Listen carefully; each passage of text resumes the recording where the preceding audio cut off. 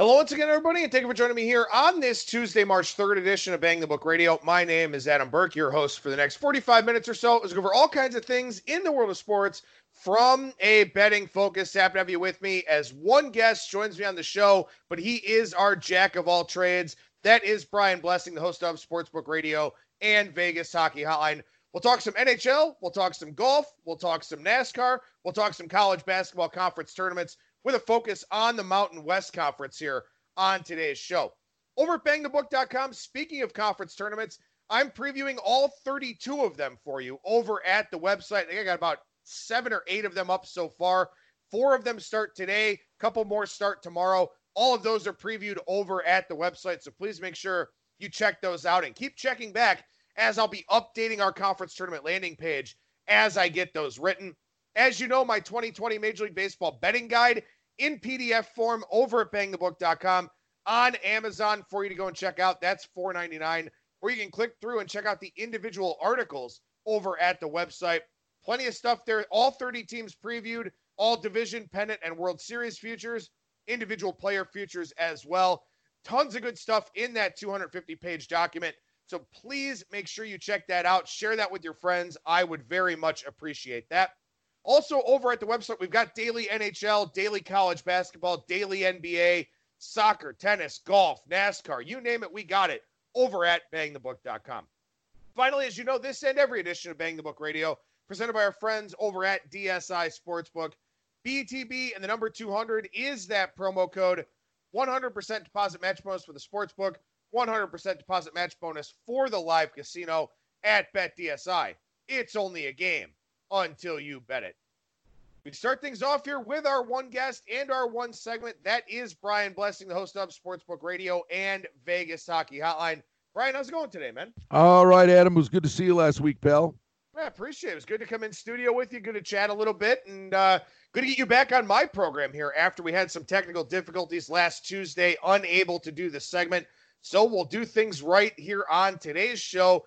And something we didn't get to talk about last week, the NHL trade deadline was last Monday. We didn't really get to talk about the impacts of some of those deals, or at least what we thought the impacts of some of those deals would be. But at least a week later, we know what the impacts of some of those deals are. So now that the dust has settled, now that we're about a week removed from the deadline, what are some of the trades and some of the transactions that have stood out to you? Well, the Rangers, they keep Kreider and then he gets hurt. Unfortunate break for them. I thought the Bruins made a sneaky good move.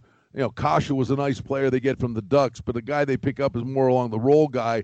I think Nick Ritchie's a perfect fit for the Bruins. With the Lightning swinging for the fences, they're all in. I mean, the East is going to be insane this year.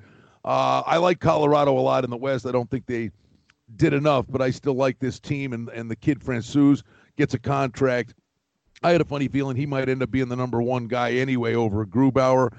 And you look at teams starting to make a little bit of a push in the playoff race. The home stretch is going to be great. And then, the one thing we always talk about, Adam, if you're a 1 or 2 seed in either conference, those 7 and 8 seeds, man, when they come in, they are going to be dangerous because the teams that are the wild card teams have been playing playoff hockey, just to get in. In Vegas, with the Robin Leonard thing was a little eye-popping. I said, wow, nice insurance policy certainly for the Golden Knights with the tandem of Fleury and Leonard going into the playoffs.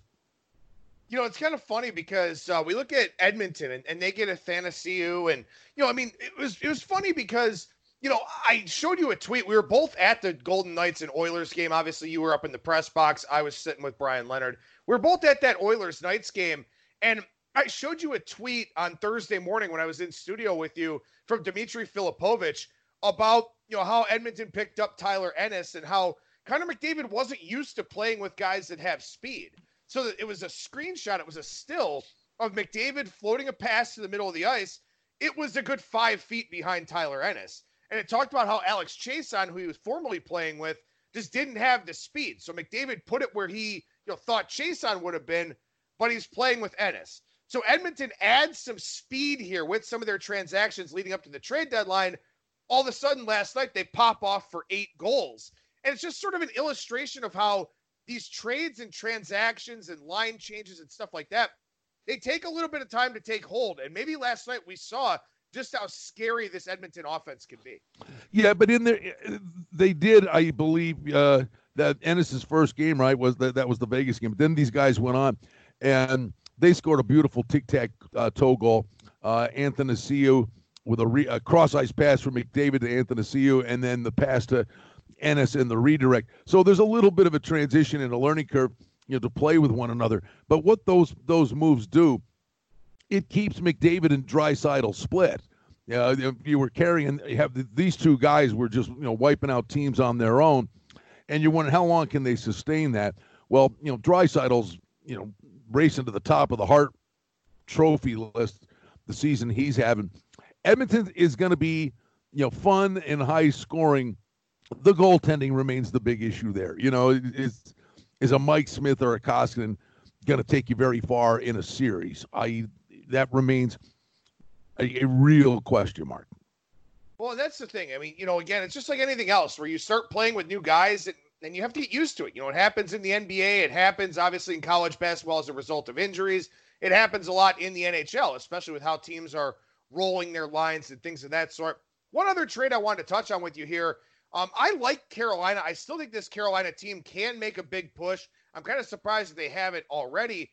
But they got Vincent Trocheck. And, Carolina is a team that made a good playoff run last year. Like I said, they're still a team that I kind of like here in this Metropolitan Division. They've lost 3 in a row. They're not exactly playing all that well right now. But Trocheck, a guy that can help them this year and down the line a little bit. Is that something that can get Carolina, a little bit more into this playoff hunt? Yeah, and don't sleep on the other move they made. They gave up a first-round pick to get Brady Shea, so they worked things out on the blue line, too. The problem was, both of their goalies got beat up. So, the goaltending's a little on the sketchy side. But I like this team, too. This is a big team that has potential. Can they kick the door down? Yeah, the way they're going, I think that they're certainly one of the teams to watch for an interesting stretch run. The Islanders have to get things going again. They have been really kind of treading water. Big believer in the coach there. Trotz flat out knows what he's doing. But you look at this race where, the Blue Jackets, kind of your backyard, 2-4-4 in their last 10. The Islanders 3-5-2 in their last 10. And they have just flat out opened the door for the Hurricanes and the Rangers. And they opened the door for the Panthers. And then the Panthers have just done what they always do. They've just puked all over their skates. So, and the Penguins have lost 6 in a row. I mean, what's going on in the East? It's unbelievable. And it's funny, too, because the other team in Pennsylvania, the Philadelphia Flyers, are the hottest team in the NHL, which, or at least the hottest team in the Eastern Conference, which I didn't really see that one coming. No, the Flyers are on a heater. Boston's just been a well-oiled machine. Tampa's got the horses. Toronto's a disaster in their own end. They get embarrassed in that game, losing to the Zamboni goalie, and then they turn around and win 3 in a row. So, they can outscore teams. I don't know how you ever step up to the plate playing under in a Maple Leafs game. One last thing I want to ask you about here before we dig into the Tuesday night card is that, we've asked about futures before here on the segments, and you've always said, well, I like to wait until the trade deadline. I like to wait and see, who teams pick up, which of those guys they're going to use for that ultimate playoff push. Did you dabble in any futures here now that the trade deadline has come and gone? Nothing. I mean, the two I liked, I still very much believe in Colorado in the West. I mean, St. Louis has been terrific. It's hard to look past them. I think Vegas has found their groove. And now Vegas, I think the goaltending's really, I mean, you were going to ride Fleury, but I mean, Leonard's really good too. But I can't get away from Colorado just because, the regular season's a regular season. And, Colorado's won 7 in a row. Has nothing to do with that. Colorado's won 7 in a row, and they're still a mash unit. The Francouz kid gets a contract and is playing really well in net for them. But in a 7-game series, Colorado can come at you in waves with the speed they have. McKinnon, Rantanen, and Landeskog when they're healthy. But don't sleep on their role guys who are terrific. Kadri comes back. He'll be a big boost for them. But the guy that's just he is just a warrior. And the guy, you watch Colorado in the playoffs. Watch what Matt Calvert does for them. I'm very much on board Colorado in the East, or in the West, rather, at 10-1 to win the Cup. And the team I had saddled up with from a price perspective, just to have some wiggle room as the playoffs would go along, is the Islanders. Well, I think they'll right the ship, and that is purely a bet on the coach. That's a bet on Trotz in the East, because the one thing you're going to get in the second round, Boston and Tampa Bay are going to play, right? So one of the studs is just gone. So the Penguins are coming back to the pack here, and can the Islanders get by the Penguins and play the Flyers in the first round? That would certainly behoove their chances. Yeah, that's, again, one of those interesting things you have to look at here with this new playoff format that the NHL instituted a few years ago. That definitely has a substantial impact on the futures market. The one thing that really stands out to me about Colorado, 23, 9, and 2 on the road. I mean, we know that Denver's a great home ice environment because you've got the altitude. A lot of times they play, back-to-back, stuff like that at home. The altitude is a big advantage for them. They've been a better road team. And in fact, they're 18-2-1 when scoring first on the road. And that's what you want in the playoffs, a team that can score first on the road and then takes care of business when they do. So Colorado here, we know as you get deeper into the season, as guys get more tired, things of that sort, that altitude is going to play up in the playoffs. And if they're this good on the road now, and they can sustain that, well, Colorado, definitely a team that's got a pretty bright future there. When we take a look here at this Tuesday night card, I believe we got, 10 or 11 games on the docket here for this evening. Vegas, a $3 favorite against New Jersey in your backyard. But what about the other games on the card for tonight? Anything you're kind of looking at? Well, I mean, clearly, Edmonton lighting the lamp with regularity, and it's Edmonton and Dallas, and they put a total up at 5.5. This was not on the dance card here, but just the way Edmonton's going here, and they could have tired legs, could produce some goals for Dallas if Edmonton wears down on the back end. And we just got done documenting the offense you got in play there. I don't know how you make any Edmonton game. I don't know how you make it anything less than 6. They've made it 5.5. I hate the word value, but clearly, it's a 3-2 game, maybe, and you get an empty netter. I think you take a look at that one based solely on the number. The other one for me, I kind of like the game before last night, and this is the one that 6 is Minnesota's a sneaky over team. And Nashville, you would think Nashville would try to batten down the hatches after what happened to them last night. But the Nashville-Minnesota game, I thought, was one that kind of stood out that could be a higher scoring game. Yeah, that Edmonton and Dallas game, I think that's a really good one to find out about this Edmonton style. Because we've talked about this already. In the playoffs, things do generally tend to tighten up a little bit. You tend to get some lower scoring games, not just in the postseason, but in the push for the postseason as well. Scoring 8 on Nashville last night is one thing, because Nashville's given up a ton of goals this year.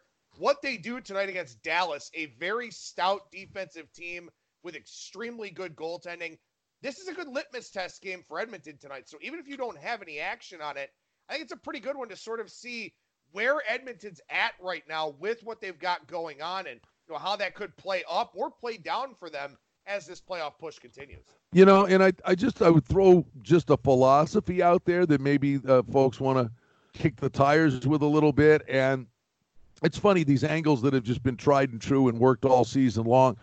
Had friends in from out of town over the weekend, so we were at the Sabres Golden Knights game. So it comes to and Buffalo played good enough to beat Colorado and Vegas. I mean, and they were just so deflated losing both games that frankly they could have won. So they're going to play Arizona. I guess it was Saturday night. So my buddy said, "Well, what do you do? Do you think that you come back with them?" And I'm like, "No." Yeah, but I said, "You know what?" I said, there's just the back-to-back nights, you get the inflated price that's baked into the price. And the more I see this, I said, you know what? I said, play the Sabres in the first period. And the Sabres were like plus $1.35 in the first period.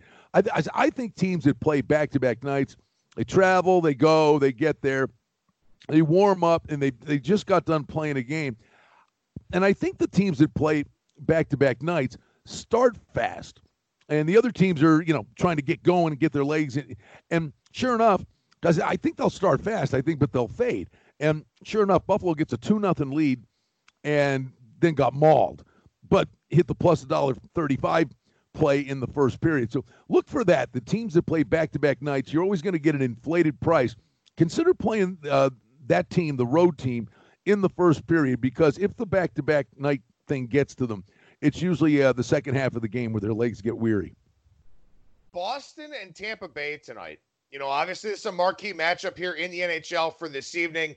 And, I always kind of like to look at this, and I don't have any data to quantify this. Obviously, I wish I did, because otherwise it's just kind of a narrative-based thing. But I sort of feel like when you play, these top dogs, when you play this, second-round playoff preview type of game, something like that, there's maybe a little bit of a hangover effect in that next game. But as far as handicapping tonight's game specifically, Tampa Bay short favorite at home.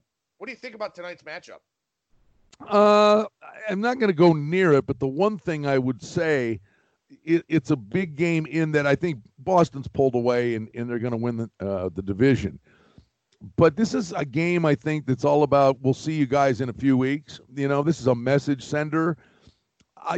Part of me, if I was going to step up and play it, I'd probably go under the total. But it'd be fun to watch, because I would envision this could be a real nasty game. I think they play it close to the best. It's really physical. The scary thing is maybe you get a lot of power plays, but I think this is all about sending a message for the playoffs, because they're on a collision course. The result tonight, if anything, you're getting Tampa at a low price at home, and you're getting the Bruins, plus a nickel or something. Wow, when do you ever get the Bruins plus a nickel? It's one of these games where I think they're sending messages tonight, which is more important than the result of the game, which makes it a tough game to bet. I'd probably lean under the total. One more thing I want to ask you about on the NHL side, Brian, then we'll head on down to Florida for the Arnold Palmer. In the NBA, we know that tanking exists, and it is a very, very real thing, and we see it all the time. In the NHL here, just about everybody, somewhere between 15 and 17 games left to go. The Penguins and the Islanders have 18 games left to go. Tanking in the NHL, is it something you look for? Do you look to fade those bottom feeders, lay those inflated prices? I think that ship has sailed. I think that was clearly a thing 4 or 5 years ago. But now, and we just saw it last year? I don't exactly remember where they were, but wasn't like Jersey was like, he won the ping pong balls and leapfrogged a lot of people. Chicago was way up, and they came down and got Kirby Dach.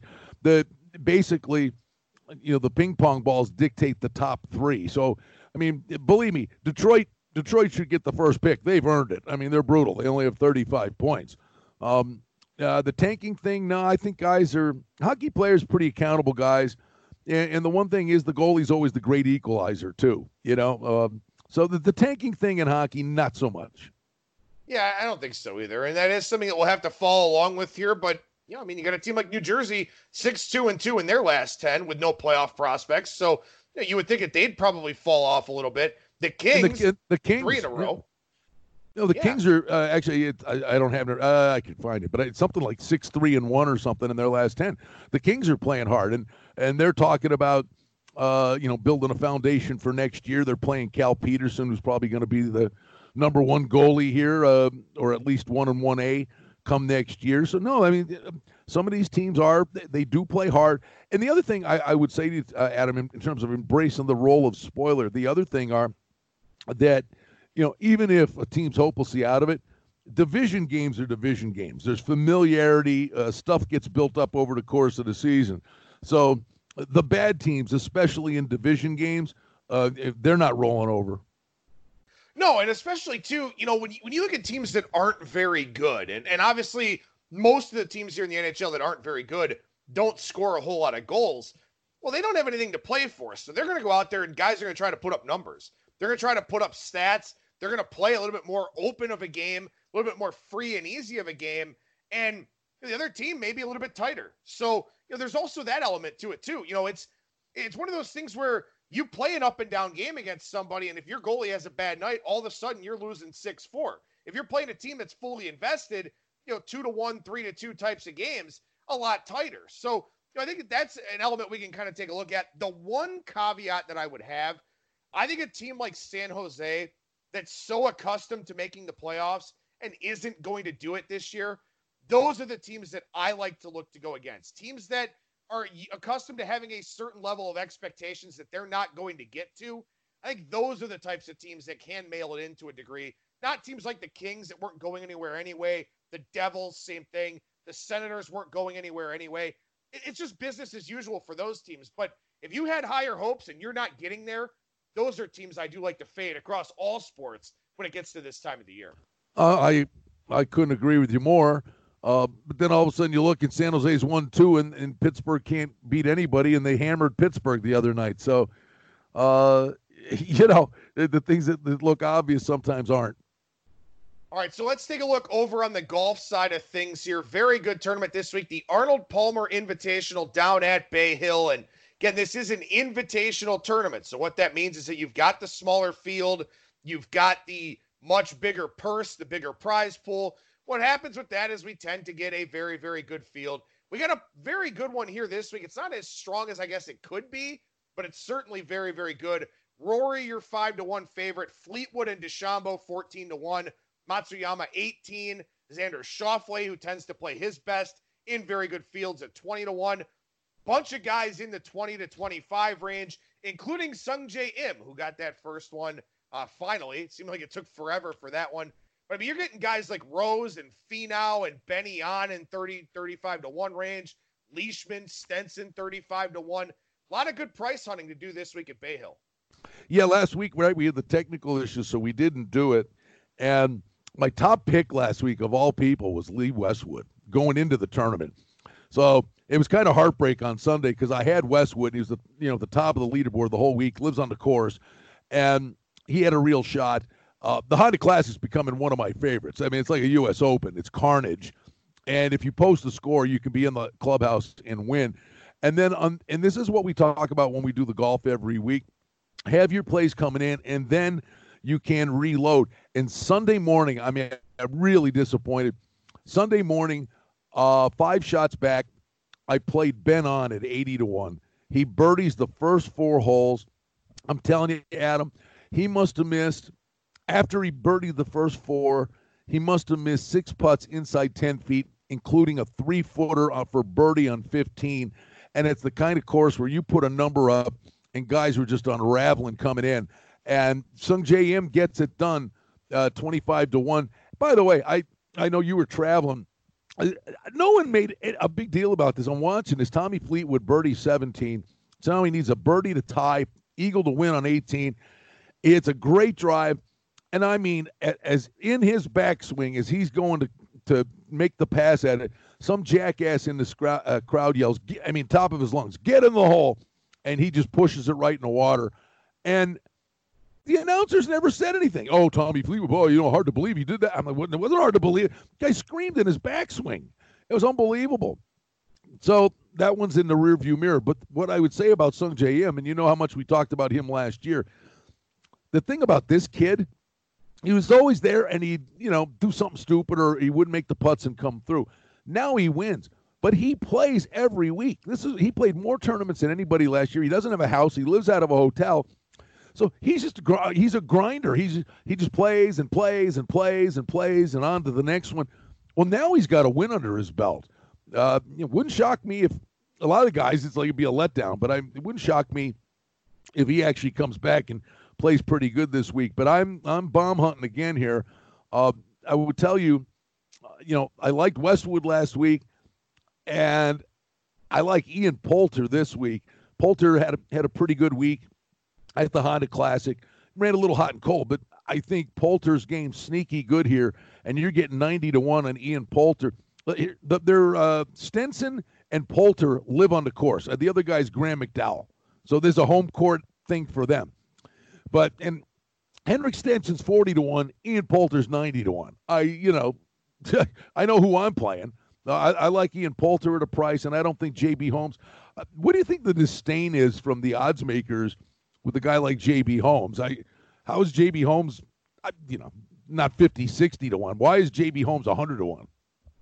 Yeah, I don't know. I guess J.B. Holmes is just one of those guys that everyone feels is a one-trick pony with distance off the tee, and that's kind of it. I mean, I guess that's the only thing that I could think of. Maybe that's just sort of his reputation out there in the community, but You mentioned Stenson. Stenson here, 5 top 8 finishes in his last 7 starts at this event. He was 17th last year, 4th in 2018, somehow missed the cut in 17, but was 3rd, 2nd, 5th, and 8th the previous 4 years. Hasn't played in about a month, but as you said, got that home course advantage here in this one. A few other guys that have played very, very well at this course recently. Francesco Molinari won last year. He's got 4 top 10s in his last 6 starts at this event. Rory won in 2018. He's got 3 straight top 6s. You look around at some of the other guys here. Matt Every's won this thing twice. He's also missed the cut 3 of the last 4 years. So probably want to look to avoid a guy like that. A couple of guys that I kind of have on my radar here this week. I'm going to come back with Benny On. I think that, what you mentioned there about him in the 4th round there on Sunday, playing very well, top 5 last week, top 10 in this event last year. I do like him a little bit. Rafael Cabrera-Bello's a guy, back-to-back top 20 finishes. He was 3rd in this tournament last year. He's going off, not a great price, but he's going off in that 50-1 type of range. So those are a couple of guys that I like here. Benny On and a guy like, who did I just say? Ben On and him. Yeah, Benny. God. No, I believe me. Here, I know. Too much shit going on right now. I know, kid. The other one, and it's one of these things where, any week he can show up and play. And the thing is, when he shows up and play, then you ain't never seeing this price again the rest of the year. Justin Rose at 40-1. When Justin Rose wins a tournament, he's going to be 20-1 the rest of the year. But you're getting 40-1 now. So there's a Justin Rose thing. The other guy I would just throw out there, because I got a future on him for the Masters, and he had a wrist problem, and he basically come off a long layoff and played really well in Mexico and didn't play last week. Ty Hatton at 55-1, not crazy. Rafael Cabrera-Bello was the other guy that I mentioned. There you go. I don't know how the hell I forgot that. I just mentioned the guy's name. But I don't know. Maybe my mind is still in Vegas. I don't know. It's hard for me to leave that town every time I go out there. You and I, it's funny. I mean, you and I were just talking about is that this time of year is harder. Because there's so much going on, which is cool. But the football season, when football starts, football's like a greased wheel, right? Once you get into a groove and a rhythm with football. But here it's like you got hockey, you got NASCAR, you got golf, you got the conference tournaments. There's a boxing match. This time of year it's neat, but you're being tugged in a lot of directions. Yeah, you definitely are. Like you said, I mean, football is just so repetitive. You got games on Saturday and Sunday, and you get the occasional weeknight games, but you got you got several days to sort of handicap this stuff, kind of figure it out. I'm scrambling to write conference tournament previews, like I mentioned in the intro for today's show. There is a lot of stuff going on, but one last point I will say here about this golf tournament real quick.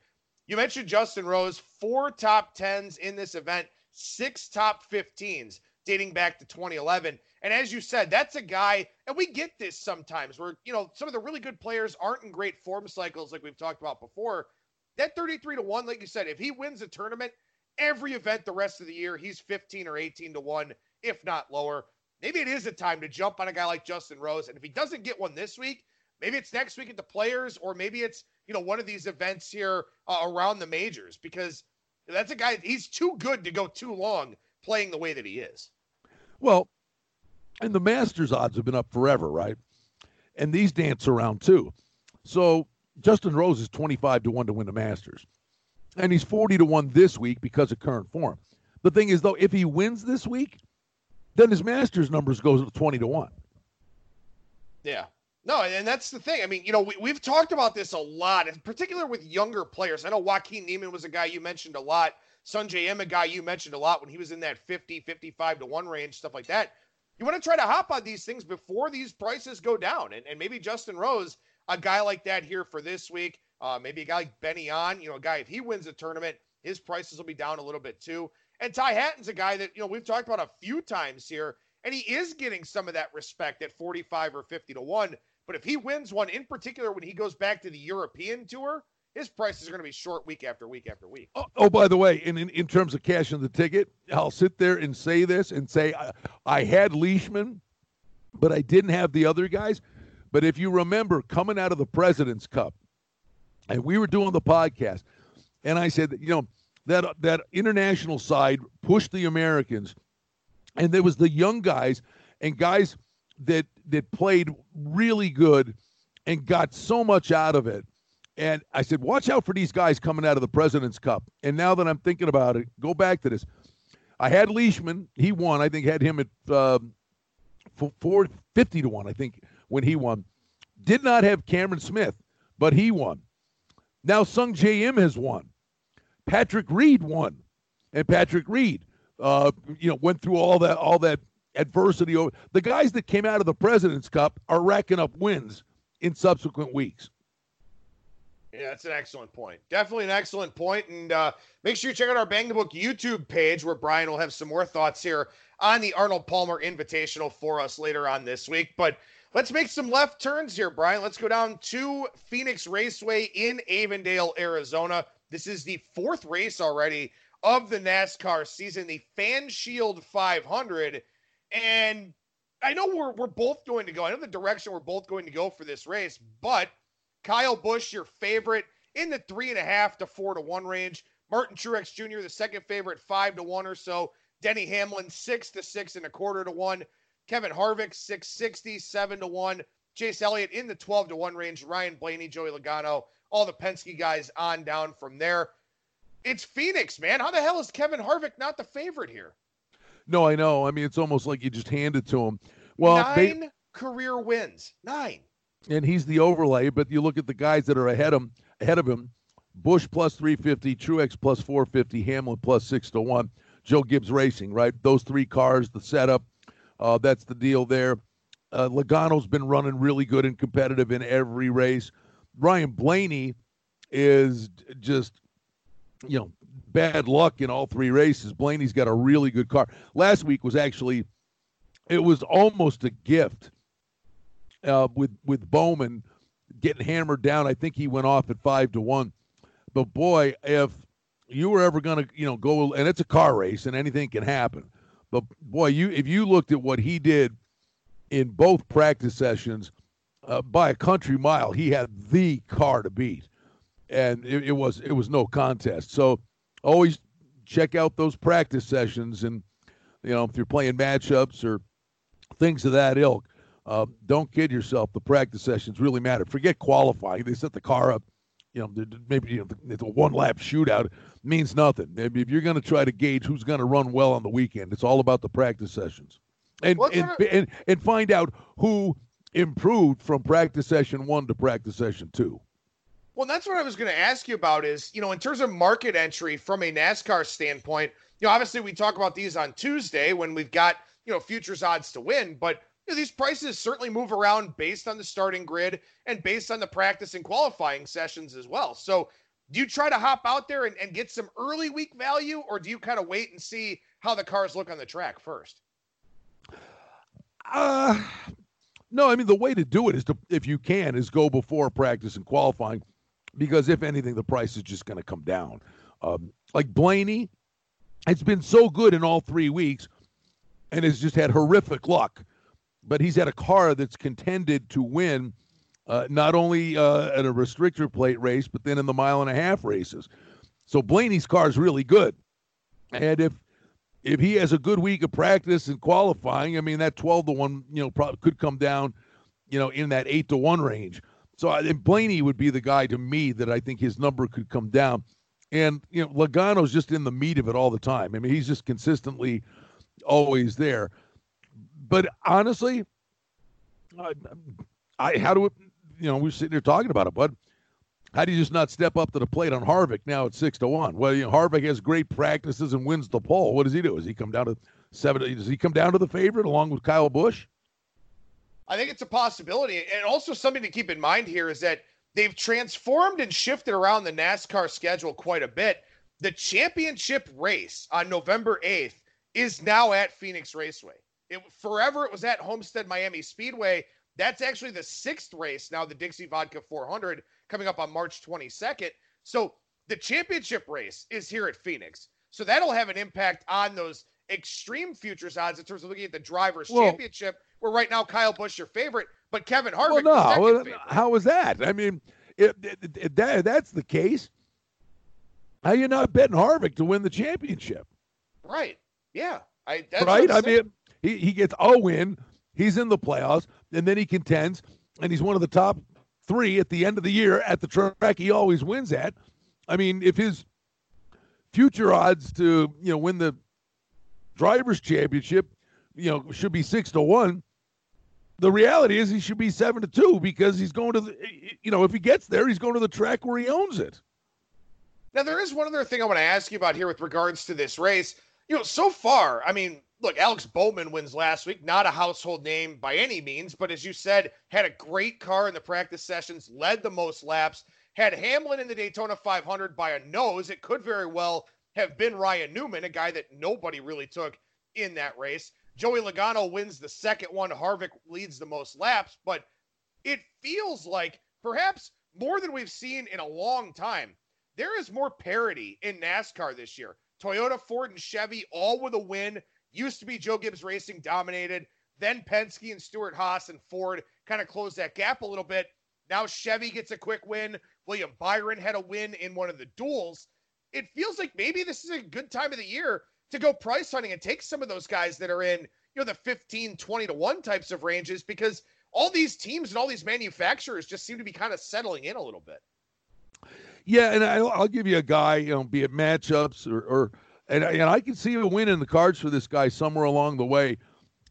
He's driving really well, and when he gets the track that suits them, and maybe an alternative pit strategy here and there. Don't sleep on a guy like Matt DiBenedetto. He's now in the Wood Brothers car. He's driving the 21. Kind of blossomed on the scene last year, and he's good in the restrictor plate races. But this Matt DiBenedetto guy, watch him. I mean, and I think he's a guy you can absolutely use. When the matchups come out and you put him down in that middle third, and you look at the matchups when he'd be going against guys like Kurt Busch or Eric Jones or an Almirola. Don't sleep on Matt DiBenedetto. I think he's a moneymaker for you. Maybe look at, for a while, I'd say take a kick at playing him in matchups, and you'll be pleasantly surprised. Yeah, there are some guys I have in mind on some of the bigger tracks. This one's just over a mile long, but I think a guy like an Eric Jones, he might win a 1.5-mile race this year. Or maybe one of those 2-mile races, something like that. I don't know if he's a great racer in tighter conditions, but I think that, with the Joe Gibbs team, he's kind of got the car, kind of has the equipment. If he can get out there and play a follow the leader type of race, I could see him winning a 1.5-mile type of event. I think Clint Boyer is going to get one here shortly. He had the pole last week. He tends to be in the hunt quite often. And Brad Keselowski is going to get one of these 1.5-mile tracks here sometime soon too. Maybe not this week on the mile track, but he's a guy I would look at Atlanta next week, at Homestead, at Texas. I think Keselowski gets one of these next 3 races here too. So you always kind of want to be setting that up a little bit, circling some of these spots for these drivers as well. Yeah, I mean, you look at a guy like Ricky Stenhouse. The sports books would close if he won this race. But you get to a restrictor plate race, and he's going to be 12-1. Yeah, the thing about Stenhouse, if he would stop crashing in every race that he's in, he'd wind up being a pretty decent bet out there more often than not. But we wrap things up here on the college basketball side here. We're going to talk some conference tournaments real quickly, and in particular, we'll talk the Mountain West Conference tournament with Brian. But before we get specifically to that one, Brian, how does your strategy differ betting conference tournament games as opposed to betting regular season games, or does it not differ at all? Well, yeah, the one thing that you'll get is that the weak teams, they are playing their last game of the year, right? I mean, they're turning in their sneakers the next day. So, unless they're just a complete mess, you're going to get that team's best shot. And, some team that's, catching 12, 13, 14 against in a conference tournament against a quality team, the back door is always in play because the good team is going to, has a game to play tomorrow. They're going to play 4 games in 4 days.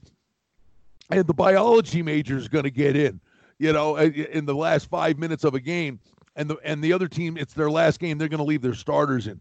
So the teams that are facing elimination you're getting their best shot, and the team that's advancing, it will be resting guys. So I think there's real opportunities with the bad teams in conference tournament play. Yeah, that makes sense. You think about the dunk highlights, the big, highlight dunk highlights, those white guys at the end of the bench that act like they're holding everybody back, those guys play when you're up by 20 in the conference tournament. So that's something you do want to factor into the equation here when you've got some of these big favorite roles for these teams. But the Mountain West Conference Tournament here at the Thomas and Mack Center, UNLV hosting this thing. They are the 4 seed for this conference tournament. San Diego State getting the odds here from Circa Sportsbook. The offshore is very, very slow to post these, which has been sticking in my craw all week long already. But over at Circa, San Diego State minus 170, Utah State plus 265. UNLV is the 4 seed, but the 3rd favorite plus 1,000. Nevada plus 2,000. Boise 3,000. Colorado State 4,000. On down from there with teams that don't really have a chance to win this thing. But San Diego State a minus money favorite here, Brian, in the Mountain West Conference Tournament. Yeah, but the team, with all the motivation here, their last 4 in right now is Utah State. So specifically, I think Utah State, without doubt, has to get to the semis, but the case can be made depending on how many upsets there are in other conference tournaments. I think Utah State absolutely has to get to the championship game. So the one with real motivation, I believe, is Utah State. And San Diego State, are they playing for a 1 line? Probably not. Maybe they're better off being a 2 seed anyway.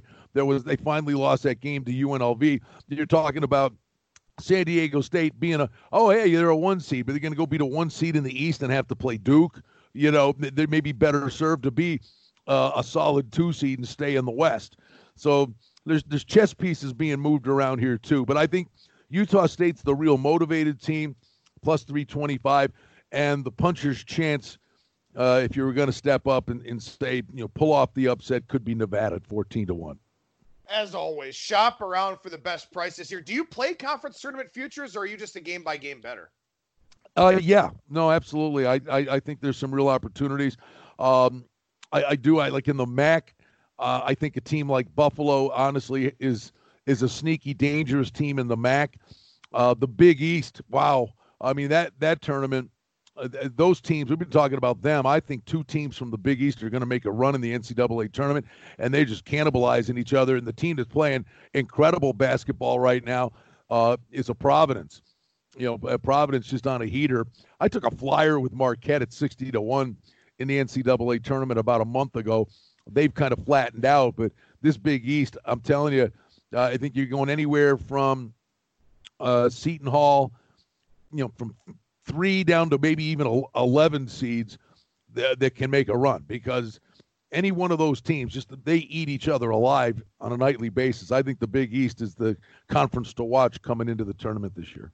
And one other thing I want to mention here quickly, because I know you got to take off, the money line rollover can generally be a much better price than the futures number. Yes. I look at a team in the Northeast Conference like a Fairleigh Dickinson. They're 25-1, but their money line rollover, if you calculate it out based on their spreads in previous games, and keep in mind the Northeast Conference, all home games, it's on campus sites. So you've got a number right there that you can go and look at and say, what was Fairleigh Dickinson on the road at St. Francis? What were they on the road at Robert Morris? When you start to do some of that math, and they are on the road against LIU in the first round, probably a pick'em type game, maybe LIU -1, something like that. You start factoring out the money line rollover. Start calculating this. Start with $100 or $10, something that makes it really easy. Look at the lines. Look at what the corresponding money line is going to look like. See what that is if you roll over. So, for example, let's say Fairleigh Dickinson is, plus 105 in the first game against LIU. You bet 100 to win 105. You win, you've got 205. You roll that over to the next game where maybe they're plus 400. 205 into 400, you've got 805. You're already at 8-1 with your money line rollover. That's the way you want to look at some of these prices here and decide if the futures price itself or the money line rollover is more profitable for you. Yeah, and I'll throw one out there that I did play already. Go to the Colonial, and I'm a big Joe Mihalik fan. Hofstra 14-4, the number 1 seed in the tournament, plus 225. Kind of rooting for them. Used to do stuff with Joe Mihalik back in his days at Niagara. But William and Mary, if you're sitting there and you look at the odds for this tournament, Northeastern's 3-1, Charleston's 5-1, Towson's 5-1, Delaware's 6-1. There's some really decent teams in there. William and Mary's on the board at 8-1, and I think something slipped through the cracks here. William and Mary has the big man, and we know college basketball for the most part is, who can knock it down from three-point land. But William and Mary has the big guy in the paint, and if he stays out of foul trouble, you can't handle him offensively, and he's a difference maker in the paint. And oh, by the way, William and Mary has won 5 in a row, and now currently are the number 2 seed in the conference, and they're on the board at 8-1. That's an overlay. I played William and Mary in the CAA. Always great to chat a variety of different sports betting markets on the show here with Brian Blessing, the host of Sportsbook Radio and Vegas Hockey Hotline. Brian, I know you got a lot of stuff going on, man. How can people find it all? Thanks, Adam. We got Sportsbook Radio and Vegas Hockey Hotline every day, noon to 2. We get the odds makers for you from noon to 1. KSHP.com. Shows are at sportsbookradio.com, and I send them out on my Twitter at Brian Blessing. Vegas Hockey Hotline, 1 to 2. Great guest. We had Dennis Bernstein on from L.A. yesterday. Just outstanding hockey guest. Think if you're a hockey fan, you'll love it. And we're doing the Hockey Betting Podcast, which is really starting to take off and grow. Do that with my good friend Cam Stewart north of the border. And we've been, knock on wood, he's hilarious, and he's got a great opinion. And we kind of hashed this thing out. Monday, Wednesday, and Friday we put them out, but basically cover the 7 days on ice in the NHL with the Hockey Betting Podcast. That's up at betchriscanada.net, but I put every day out on my Twitter at Brian Blessing. So a lot of good hockey stuff for you there. And like I mentioned, we'll have a video for the Arnold Palmer Invitational over on our Bang the Book YouTube page. Maybe a look at the NASCAR event and some of the other stuff that we talked about here on today's show, so keep an eye out for that. Once again, Brian Blessing, Sportsbook Radio, Vegas Hockey Hotline, at Brian Blessing on Twitter. Appreciate your time as always, man. Thank you so much, and we'll talk to you again next week. Buddy, it was great to see you. Glad you made the rounds. Good luck with the baseball betting guide. I know everybody out here is raving about what a great piece of work that is, and you're getting a lot of love out here on that front, so good luck with that. There you go. Thank you so much, Brian. Once again, Brian Blessing at Brian Blessing on Twitter. Sportsbook Radio, Vegas Hockey Hotline, Hockey Betting Podcast, Bang the Book YouTube, all over the place, to say the least. Coming up on our Wednesday edition of the show, we'll chat with professional handicapper Brian Leonard from WagerTalk.com. We'll take a look at some baseball stuff and some NBA with him. Then we'll talk XFL for Week 5 and some college basketball conference tournaments with Wes Reynolds of VSiN at Wes Reynolds and the number 1 on Twitter. That'll do it for me. Thank you so much for listening, everybody, and I will talk to you again tomorrow.